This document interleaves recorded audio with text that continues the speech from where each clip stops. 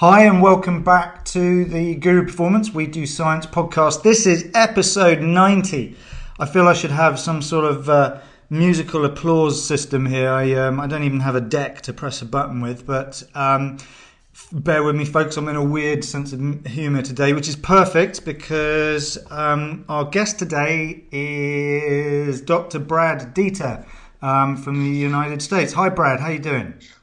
I'm doing well. How are you? I'm good.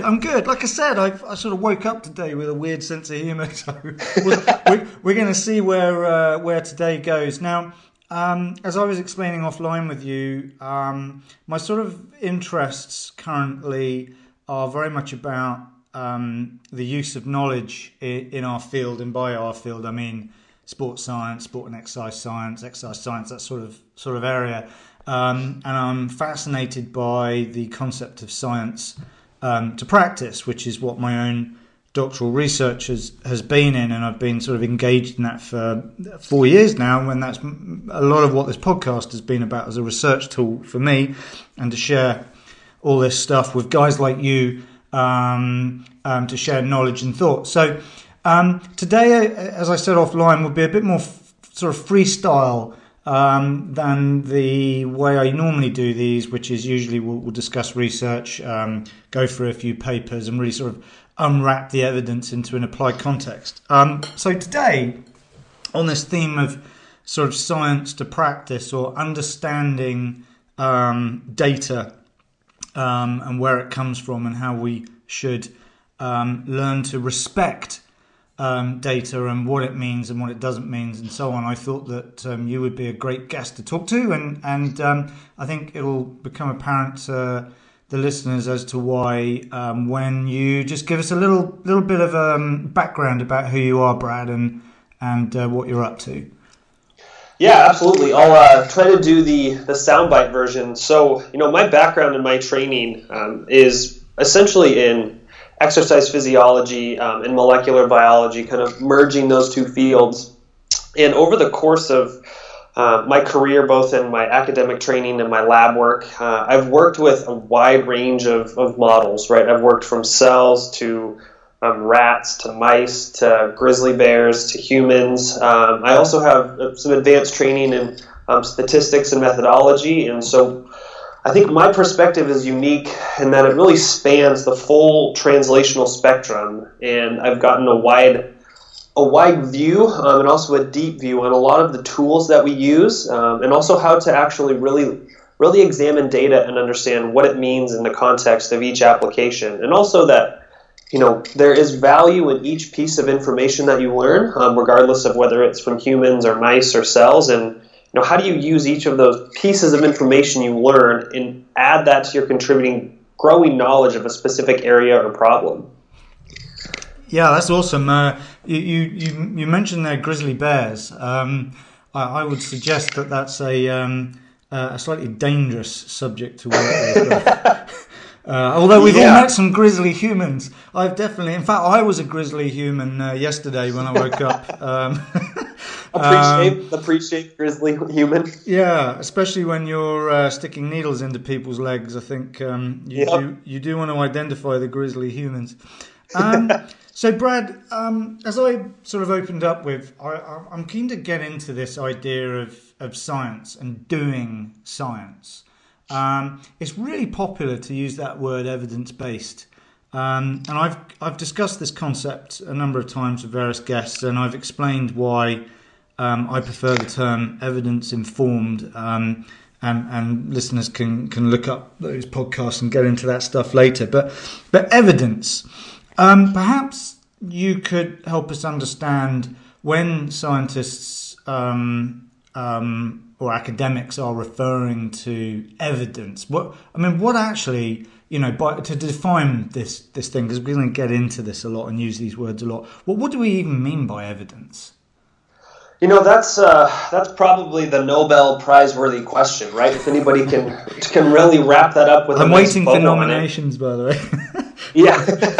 I really think there's a lot of different ways to look at what evidence is, but when we talk about it more strictly from a scientific perspective, it is an observation or a piece of data that's reliable under some controlled circumstance, and that you can get the same result essentially from repeating the same, we can call it an experiment or test or whatever. So it's basically a reliable answer to a question that you ask, that is going to happen repeatedly. And I think that's probably one of the most pragmatic ways to define evidence as we talk about it in kind of the scientific perspective, right? It's, really what science is about in a large part is, making predictions and developing ideas, theories, models, hypotheses that, you have one input and you know what the output's going to be.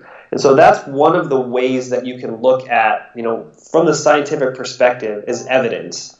Now, where in the hierarchy of how does that evidence apply to anything really depends on the question you've asked and the system you've used to answer that question. So you used the word reliable.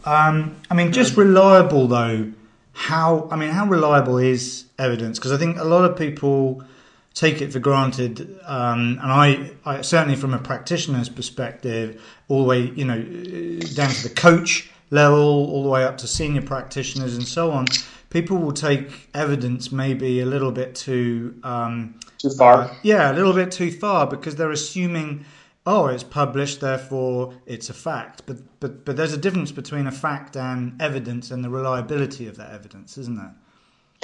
Yeah, there is a substantial difference. One of the things that, to kind of talk about the idea of reliability is, when we think about it in the most basic scientific terms, is how confident are you that your results are real and repeatable and also valid, right? Is how on target is the result you're getting? Is it due to what you actually think you did? Or is it due to some extraneous variable? So that's one key piece of the reliability aspect of, we can use the nutrition literature as an excellent example of, where these issues of reliability, validity, and real world application come in is, a lot of times nutrition studies that manipulate single variables, whether it's dietary carbohydrate intake, dietary fat intake, when you look at a lot of those studies is, calorie intake isn't controlled, calorie expenditure isn't controlled. So,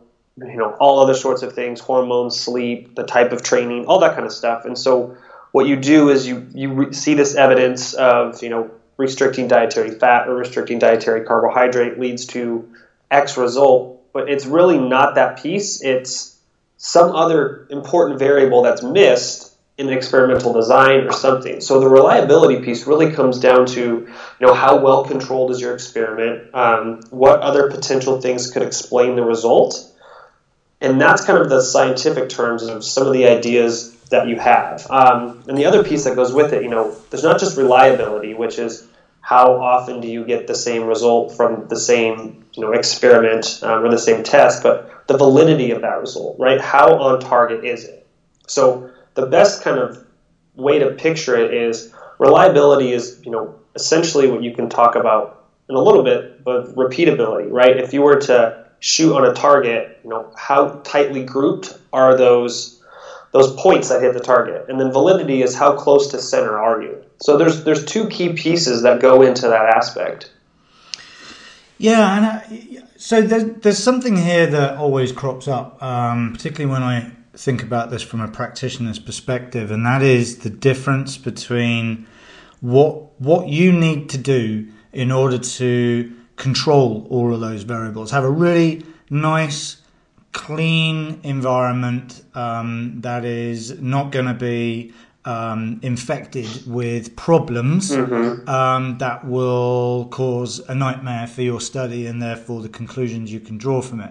But of course, when we live in the real world, as we call it, some of us live in less of a real world than others, but the obvious thing there is we're not controlling variables. So how, if we were able to replicate in the real world or find someone who literally lives in exactly that same context in which the study was done, maybe that information might be more applicable. And that's where I think there is some confusion here is about what they're concluding in the lab, or this idea of statistical significance as opposed to real world significance, and obviously my favourite C word of all, context, rears its ugly head all the time. But since we're talking about doing science, these things have to be done. You have to control variables. So before the purists start going on about, but that's not the real world and so on, maybe you could help us just understand why we need to control all that stuff before we start talking about it being relevant or irrelevant.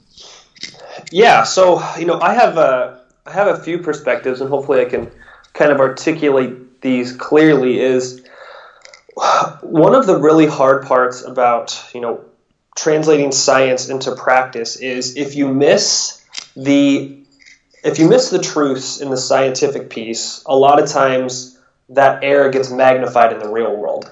So I think if you're interpreting some aspect of a study that you think is what it means, and you're misinterpreting it, and you then go apply it in the real world, you're going to miss most of what the important information from that scientific study is, right? So I think the importance of having the well-controlled scientific studies to really glean out the truths of what it is, what is the mechanism by which this works, is actually important for practitioners to understand. Because if you have a faulty understanding of the basic mechanism, then when you go to apply it to clients, it'll be very hard for you to figure out, okay, why did this work in this client but not in this client, when you don't have the accurate understanding of the underlying fundamental principle that you're actually trying to get to.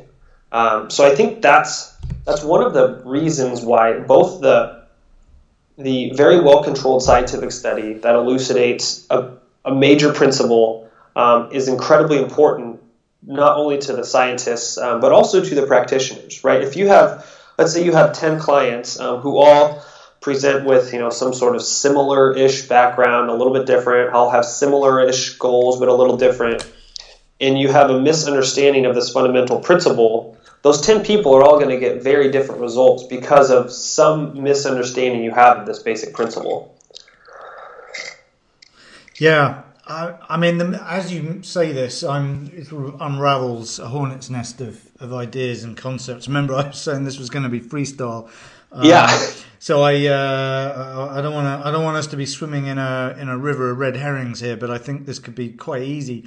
I mean, one of the things that comes to mind is just how many problems can actually occur in doing the science. And this is before we'll get into how the data itself is handled. How it's sort of reformatted for consumption by broadcast, whether it's in papers or people's blogs or social media. We'll get into that in a minute, but you probably recall on social media recently there was recent study did the rounds where we discovered that DEXAs may not be as reliable for body composition. Primarily because of the issues with how hydration and creatine content and carbohydrate content of muscle, and so on can alter the findings. Now you start to think about that and you think, well, how many bits of equipment aren't necessarily doing what we think they should be doing? How many of them haven't even been calibrated properly within the lab? How many people have compared one brand of DEXA to another brand without necessarily realizing that actually is two completely different pieces of equipment ultimately? I mean, give us an idea, and you could probably run wild with this, but I think it's worth it for the listeners to understand how we should be careful about how much we trust in the data that's produced without necessarily understanding what sort of quality control has gone into the the production of this data. So what sort of things can cause problems within the lab environment that spring to mind as it relates to the production of data? Yeah, I think that's one of the most under talked about, underappreciated, difficult aspects of science, and then also conveying it to the public. One of the things that the more you're involved in the actual data collection, the lab work, is you start to really get a feel for what is the inherent error and problems with our tools of data collection. I think the DEXA scan is, a perfect example of, we've got these pieces of equipment that we have this assumption of how they work, but how accurate are they, right? I think we put too much faith on the reliability and the accuracy of our instrumentation because we think they're machines and they just do exactly what they do and they're accurate and they're infallible. Now, on the flip side of that is the machines do what they do and they give us data, but it's our job to interpret them. Other big problems that we can really talk about is, we can just stick to the exercise physiology field and we can really kind of run wild with it. Is, a lot of the tools we use to probe some of the more hot topic questions, we could talk about, markers of muscle protein synthesis, right? A lot of times people will use things like Western blots. They will use sunset assays for, mTOR activity and stuff like that. And the more you actually run those assays, I can't even tell you how many Western blots I've ran in my life, but you start to realize how insensitive those things actually are and how variable and how all over the place those results can be in a lab, right? So, for example, you do a study in, let's say even in humans, you have them train, you take a muscle biopsy, you flash freeze it, you homogenize it, you put it in special buffers, you put it in,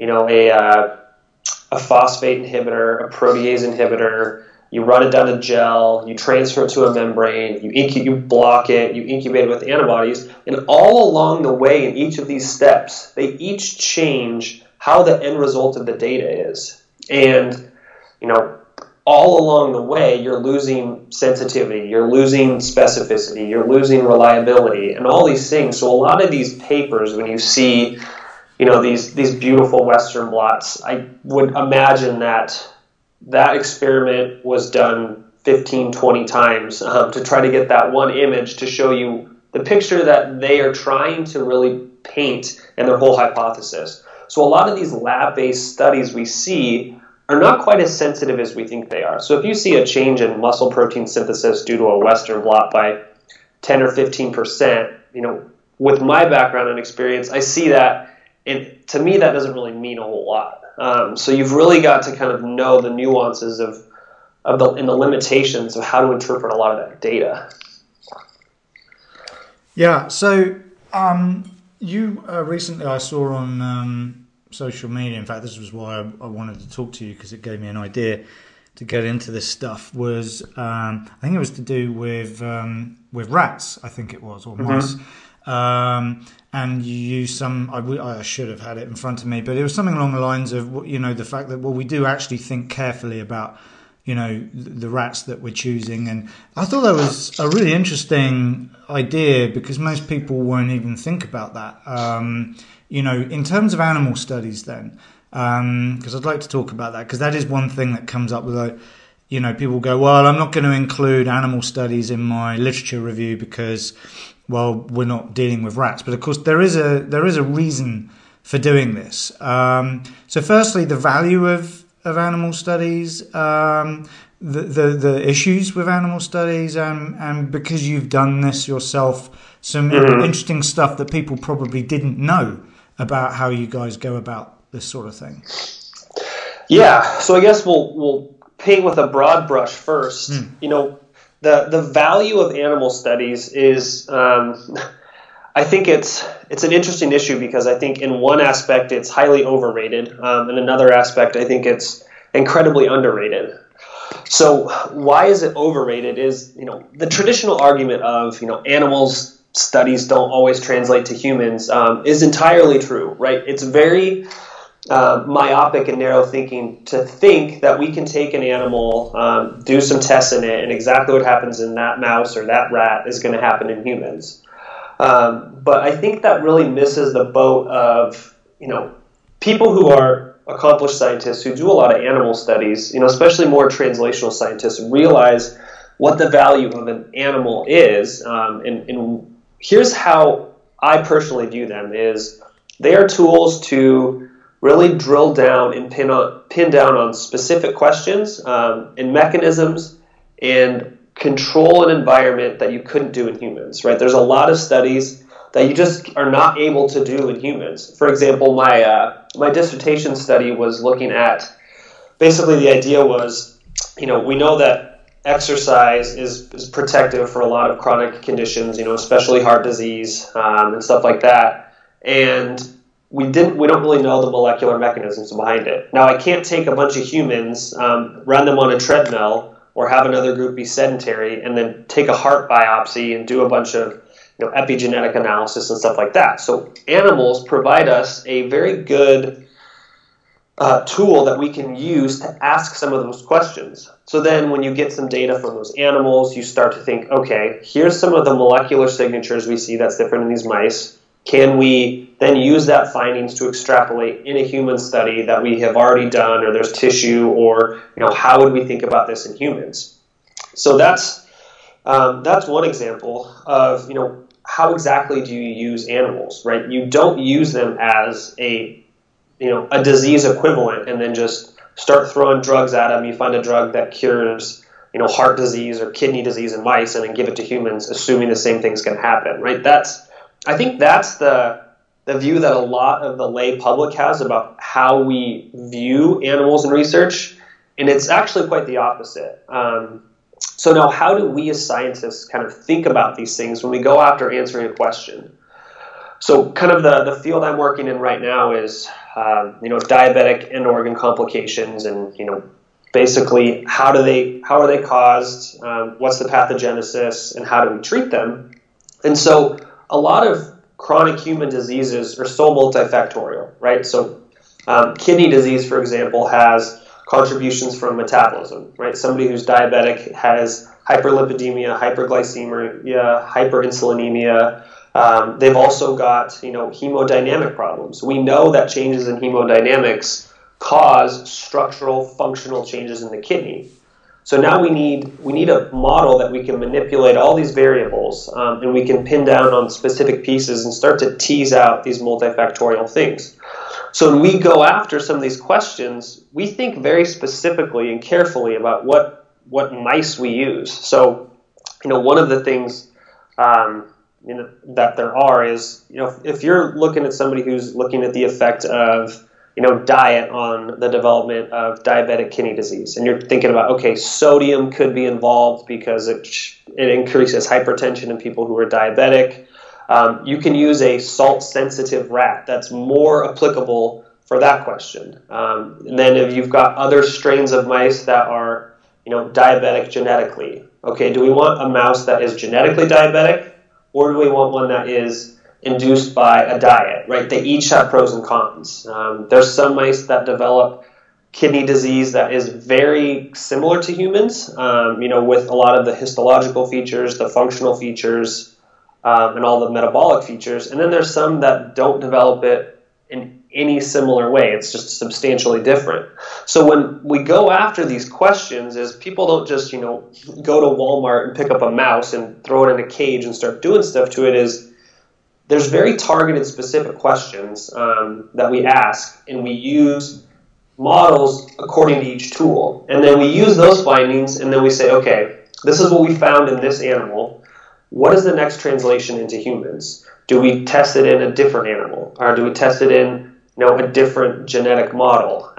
Do we look for samples from humans that have had biopsies and see if the same phenotype and disease pathway is activated? So it's a very different view from the inside of how animal studies are used versus the outside. Great. So thanks for that. I'm sure a lot of this is completely new knowledge for lots of the listeners. I know that we have, as I said before we spoke, there's a bunch of graduate students, PhD students, probably sitting in a lab staring at a mouse right now. Yep. So the reason why I like to discuss this is because it gives us a better appreciation of where the knowledge is coming from. So when we read a study or search through the literature, and inevitably you'll come across nutrition studies and exercise science studies, that do involve mice and rats and so on. And as we delve into the methods, etc., that the scientists have used, perhaps we'll have a better understanding as to what they may or may not have been thinking about. Having said that, though, would you expect them to describe this in their research, in their papers? And are there a bunch of studies that are not done on the correct mice or the appropriate relevant mice and rats, etc.? What for us as consumers of this knowledge, what should we be aware of when we're looking at this stuff in that regard? Yeah, one of the interesting things is, not all scientists are created equal, and not all research is created equal, right? There are a lot of published studies that don't think about these things, right? They just, they go to jacksonlabs.com and they order whatever mice they think looks good. They don't really know what they're doing. They get a paper published. And so there is actually a substantial amount of that occurs, right? That's just the nature of the beast. But I think for the consumer, somebody who's reading these studies, there's kind of two different levels. Kind of the layperson or more layperson, somebody who's interested in research but hasn't really done it, doesn't have a whole lot of experience, is when you look at studies in animals, is use them as ways to get an understanding of some of the mechanisms, some of the underlying questions, and some of the just thought processes of how to think about your specific area. So if you're into, muscle hypertrophy, and they have studies where they, exercise mice, or they do this or they do that, you can look at, okay, they had a rat run on a treadmill, they did a muscle biopsy, they looked at changes in gene expression for, whether it's muscle hypertrophy or whether it's, the antioxidant system. You can use those studies and say, okay, here's a general principle, right? It looks like, when we exercise, these type of genes are turned on. Obviously the amount's very different. The type of load is very different. The metabolic response is very different, but you can kind of use those fundamental concepts and the general principle of what they're trying to get at, and kind of use that as a nugget of information to then start thinking about how you translate that to the next level in humans. Now, if you're somebody who's more, research oriented and likes to get a lot more deeper into those things, is, at this point, there's so many well-characterized, models, right? Almost all mouse models are very well phenotyped. You can go onto websites and find out their phenotype. There's papers published that are like mouse models of cardiovascular disease, mouse models of kidney disease, mouse models of, autoimmune disorders. There's mouse models that they have characterized for, Alzheimer's, autism, all sorts of stuff. And you can really start to dig in the literature, and there's very extensive discussions on each of these aspects, and you can really get a more fine-tuned understanding of what those pieces are. So, from a listener's perspective, I think I'm going to share with many of them and go, wow, holy moly, there's all sorts of issues that could come here, which sort of makes me worry about the quality of information, and, and in terms of how much speculation and misinterpretation, etc., that goes behind claims that's made for the data. So obviously there should be a firewall for that knowledge, and that, in theory, would be the peer-reviewed journal, would be the editor and the peer reviewers. But that, as I have discovered, is by far from a perfect process, and there is all sorts of problems there as well. So we can go back into the doing science bit, but since we're here on this topic currently, where are there going to be issues for you as a scientist? You've done your research, you've made damn sure that you've done quality science as you've described. You then submit that to a journal, and that kind of almost goes out of your hands at that point, and it's dealt with people who you don't know. It's a blind process, who may not have your level of knowledge or understanding, it is not always the case that the reviewers are more knowledgeable than you, which is an interesting scenario.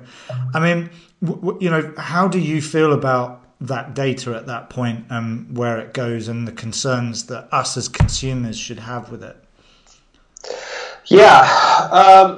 One of the hard parts is once let's assume that it makes it through peer review, and it does get published, a lot of the difficulty is it's really out of your hands, right? It's kind of like writing a book that people will, misquote, missay, things like that. So I think one of the things, as a scientist that we need to do a better job of is, communicating more clearly the actual intentions and the limitations of the work that we do.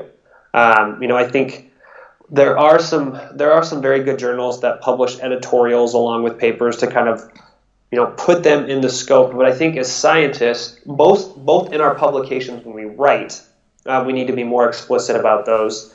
And the second is we need to be better communicators to the public, right? Now that there's so much ease of access to a lot of these science papers, a lot of people are getting more interested in it.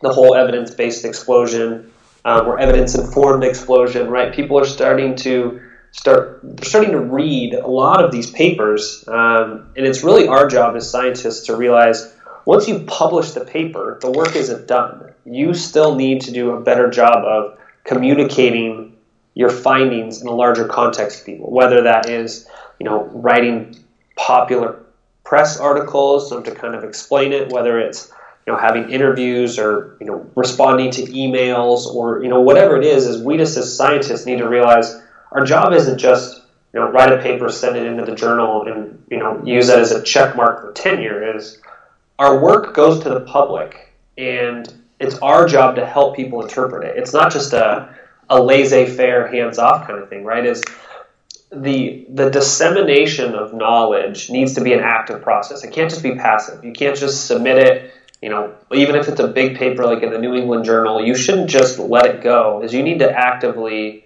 be involved in educating people about your topic. Yeah, I couldn't agree with you more, Brad. I mean, as you know, much of my work is all about this concept of knowledge transfer, dissemination. I'm particularly interested in alternative methods of knowledge transfer, infographics, infovideos, that sort of thing. This idea of creating the data is interesting because it's why was the study done in the first place? And you touched upon something I think is interesting. Sometimes people are doing a study because they just want to pump out papers. That's what they need to do. They need career advancement. I'm not saying that they're doing the studies purely just to notch up, numbers of papers in publication, but sometimes it does appear that way. They're not necessarily concerned with quality, but it's about quantity, publish or perish. And there are various metrics that exist, like in the UK, we've got REF, Research Excellence Framework. You've got, traditional metrics to determine just how well you're doing, your citation rates, things like H indexes to determine, how many citations per paper, all that sort of stuff. You've then got people producing work to inform colleagues and practitioners. People have different reasons for pumping out research. Perhaps we should maybe also talk about that because as we were talking offline, issues of funding come up. There's different reasons for doing a study, and there's going to be to a certain extent, different types of bias, if you like. The whole bias thing is whether we're talking cognitive bias or otherwise. There's a whole angle there, but I think it's worth us discussing briefly why studies are done in the first place, and it's not just about trying to help the world. There are all kinds of things behind this. Yeah, I think why people conduct studies or publish papers really spans the entire spectrum, right? You've got everything from people are just interested in a very fundamental, basic question, right?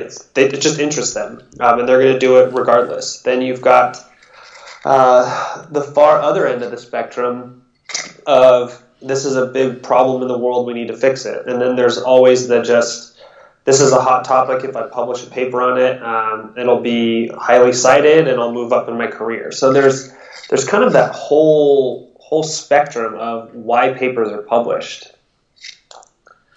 Yeah.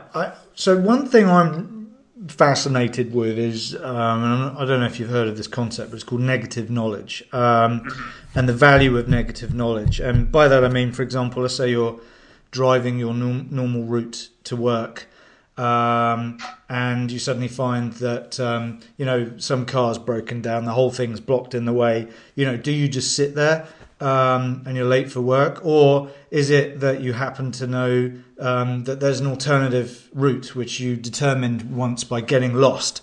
So it's a negative event in one way of looking at it, but that negative event actually provided you with useful knowledge that actually comes to use at over time, and that's one argument for why experts are better at what they do than novices, because they've experienced more problems and mistakes over the years, and they know to avoid certain things. They know how to get around a problem because of this negative knowledge.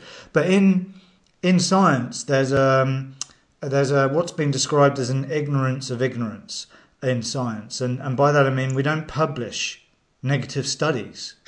Exactly. That's a huge problem. The more I delved into this topic, I thought, my God, how many people are doing studies that actually someone else did the year or two before? It's funny you bring this up. There's kind of two things to talk about a little bit. Is I am a firm believer in the negative studies are just as important as the positive studies from both a scientific perspective. We need to know what doesn't work, and also from a pragmatic perspective. I would guess that there are labs all around the world that have done the same work and got a negative result and didn't publish it, and so nobody else knows about it. I just reviewed a paper for a fairly major journal in which the findings were negative, right? The study basically showed that what they were looking for to kind of predict disease progression just didn't work. It didn't have any predictive power, really anything meaningful. And it was in a large study of people, and it was probably a very expensive study to do. And so, one of the reviewers said this doesn't add anything to the field, and my comments were, when you have a highly powered negative study and it's meticulously thought out in the methods, and it's a strong negative signal that needs to be published because it prevents people from doing the same work over and over again. It lets us move on to different questions, and we know what to avoid in the future. And so I think that's a huge piece that we don't talk enough about. I mean, I can't tell you how many hundreds of experiments, even in the last 2 years, that are sitting on my computer in my lab from negative data that won't be published because it's not anything interesting to journals. Yeah, well, that's sad, isn't it? I mean, we could easily argue that negative knowledge is more useful than so-called positive knowledge, or at least it's like a bicycle. You've got two wheels. One is just as important as the other. It's irrelevant about which one's in front and which one's behind. It's kind of a silly conversation about which one would you rather have. You need both. It's essential. I guess it's the yin and yang of what drives us forward. And maybe that's why we're constantly going in circles all the time, because we constantly leave out one of those wheels of knowledge. I mean, you mentioned there about journals don't like this, and it's true. I have experienced this myself. They only want to hear certain things because I guess ultimately many journals won't sell. To be blunt, they won't sell their advertising space. They won't. I know that there's this growth now of open access papers. Of course, there's problems there too because you have to as an author, spend a hell of a lot of money to get published into those journals. So there's always these predatory journals. Oh yes, I get an email every week. I get emails from some Journal of Astro-Rheumatology, for example.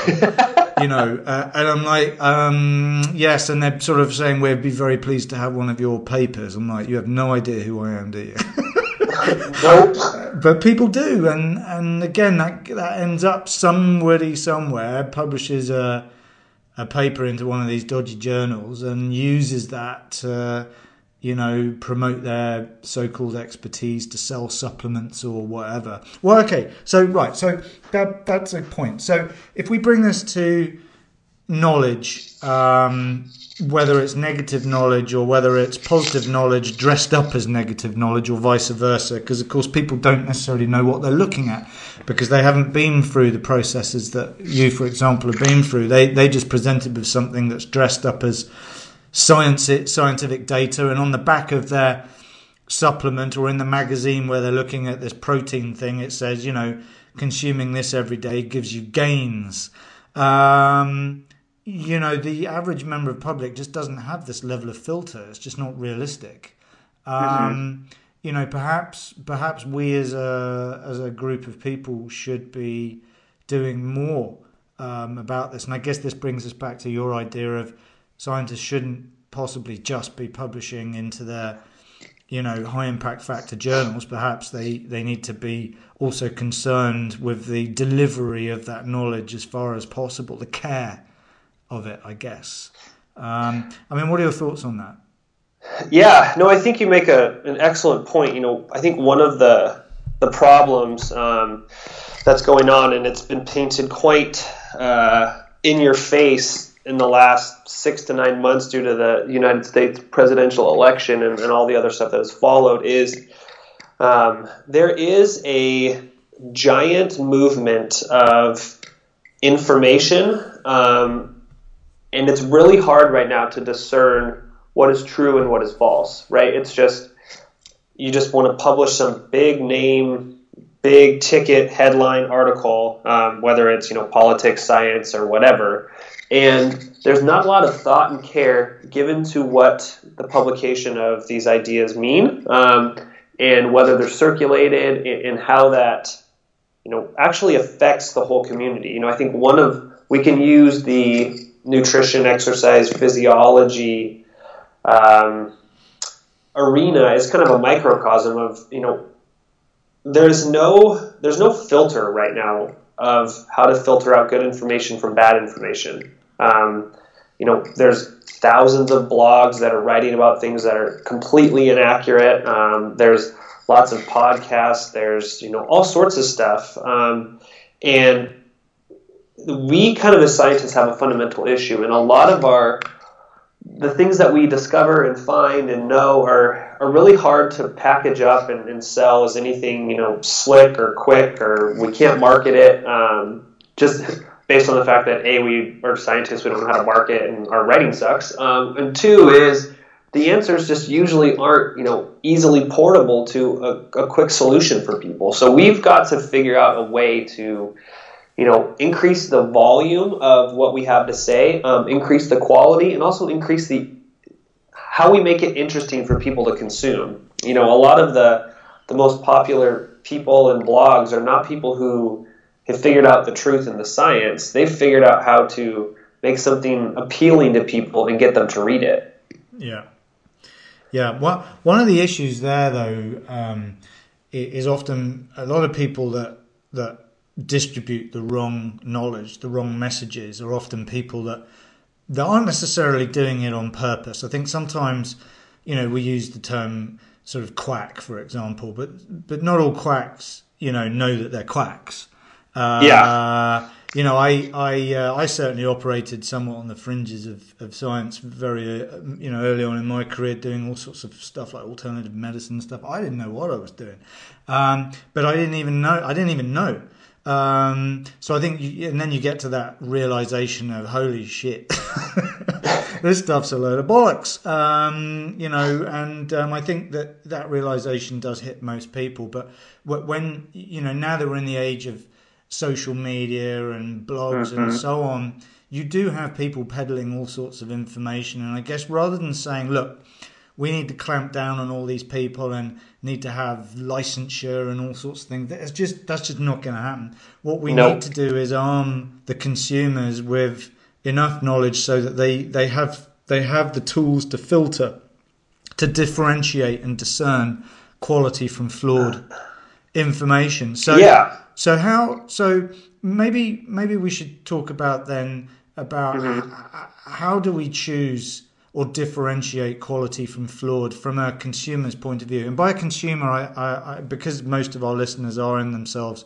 coaches, practitioners, some of which are scientists, of course. We're all consumers one way or the other. Perhaps you could share us some thoughts, even from your own perspective, when you're on social media, when you're reading journal articles. What are the sort of things that you immediately do to filter that knowledge and differentiate, the BS from quality? Oh man, that's a good question. I think there's a lot of different pieces to talk about. When we want to get the truth across to somebody, right, who is, I guess we'll tackle this from two perspectives. One is, how do we as people increase the likelihood that somebody's going to believe what we write over somebody else? And one of them is the style in which you write. I'm a big believer in the build up somebody's kind of intellectual edifice and give them the tools and kind of walk them to an answer, rather than coming out and saying what you believe now is stupid and I don't know how you can believe this. I just don't feel like that engages people to try to get them to find your point of view rather than kind of logically taking them in the direction that you want them to go. I think the other thing is, how do we get people to figure out how to filter the truth from the non-truth?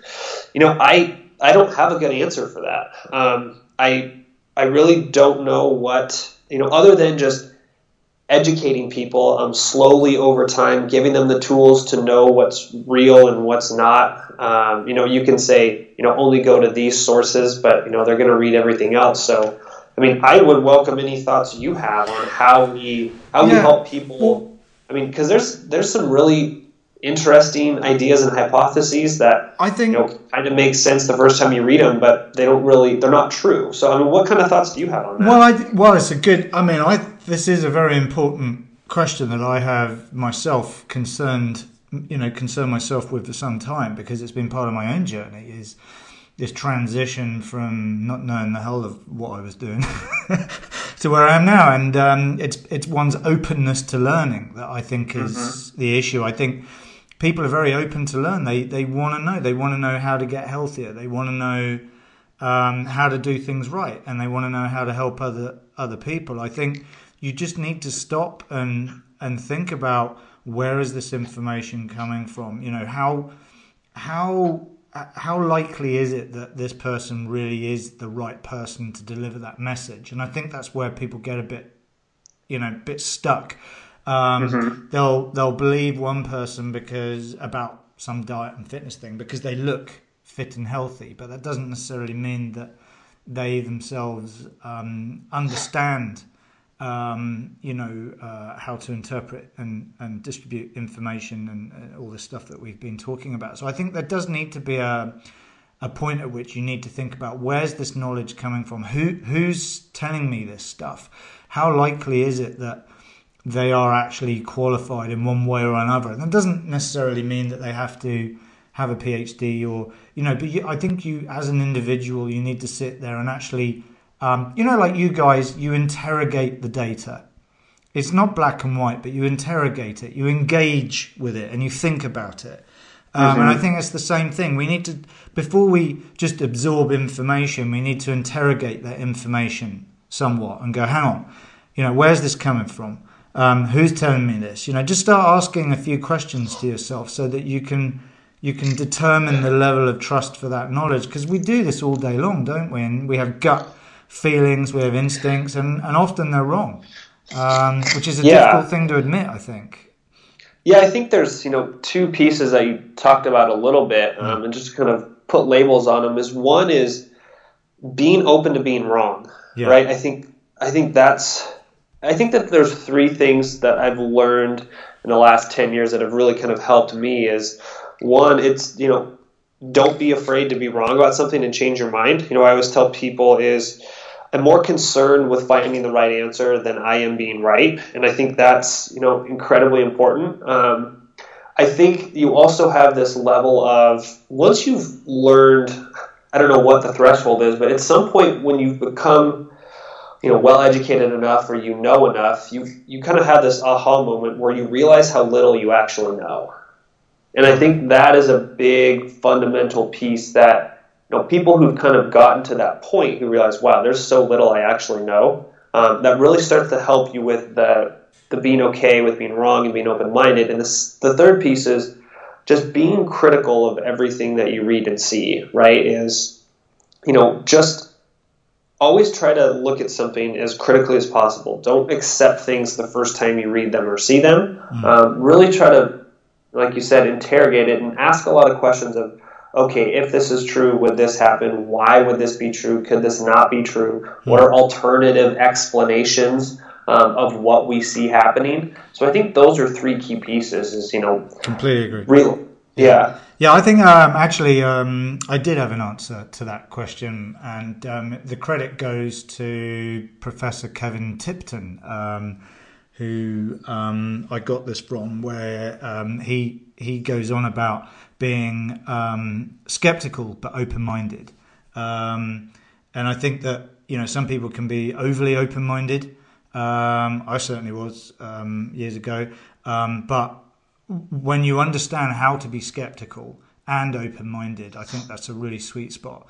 It is difficult, and that's why I like talking about these things from either the experiences I've had or the experiences that you've had. Is even it doesn't matter how right you think you are about something, you should always bear in mind you could be wrong.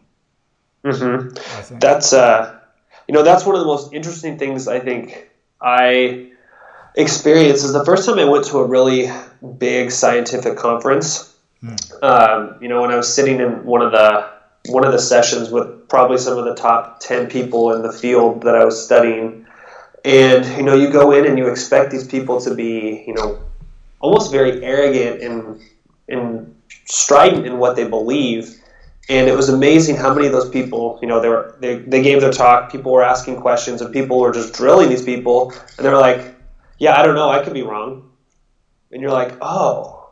And it's very interesting to see that side of things. Yeah, I do love listening to people who are, always coming at it from the perspective of, look, this is what we know. Mm-hmm. We don't know everything.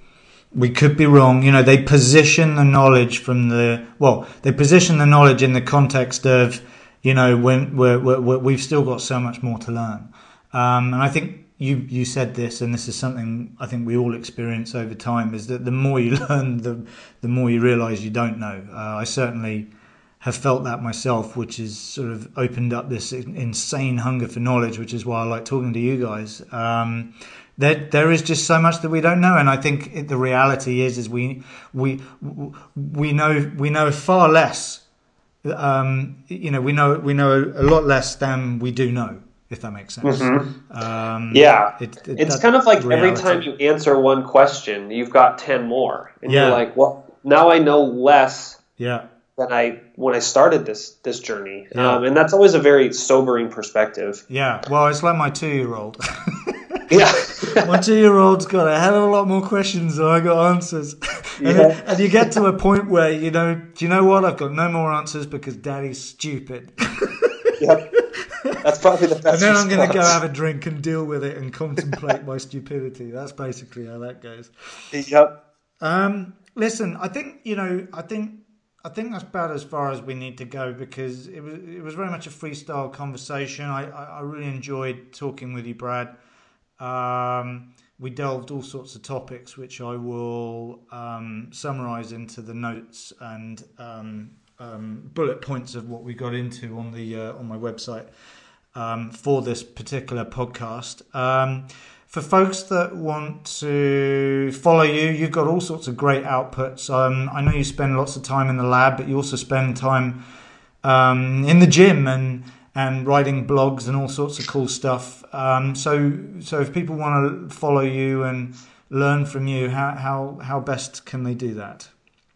Yeah, so where most of my writing lives is sciencedrivennutrition.com, and then people can find me on Facebook. It's just Brad Dieter, and then you can email me, you can send me a Facebook message or whatever. I'm always very open and up for conversations for whatever people have. If anybody disagrees with anything I said here, let me know, and I'd be happy to chat about that too. Yeah, no, well, I do appreciate your time. It's been great talking to you. I hope everyone listening... Yeah, it's been a blast. I really appreciate it. Cool, well, good. I hope everyone enjoyed it as much as we did. I love having these conversations. And obviously, this was episode 90, so there's 89 other podcasts that I've done talking to all sorts of interesting and wonderful people. So, folks, please go check those out. You can get the backlog of all the podcasts. We're nearly at 1 million already. It's unbelievable downloads. Can't believe it. At guruperformance.com. Also, I referred to the various vehicles of knowledge transfer that me and my team have created, such as our infographics, info videos, technical articles, that sort of thing, as well as a few papers that we've published into peer review. You can learn about that on our website at guruperformance.com, as well as our educational programs, primarily our postgraduate program in performance nutrition and exercise science professional development program. So that's all at guruperformance.com. I, of course, am Laurent Bannock, and look forward to bringing another episode back to you all again soon. And one last time, thank you so much for the chat, Brad. Yeah, you too. I really appreciate it. Have a nice afternoon. Yeah, and you, mate.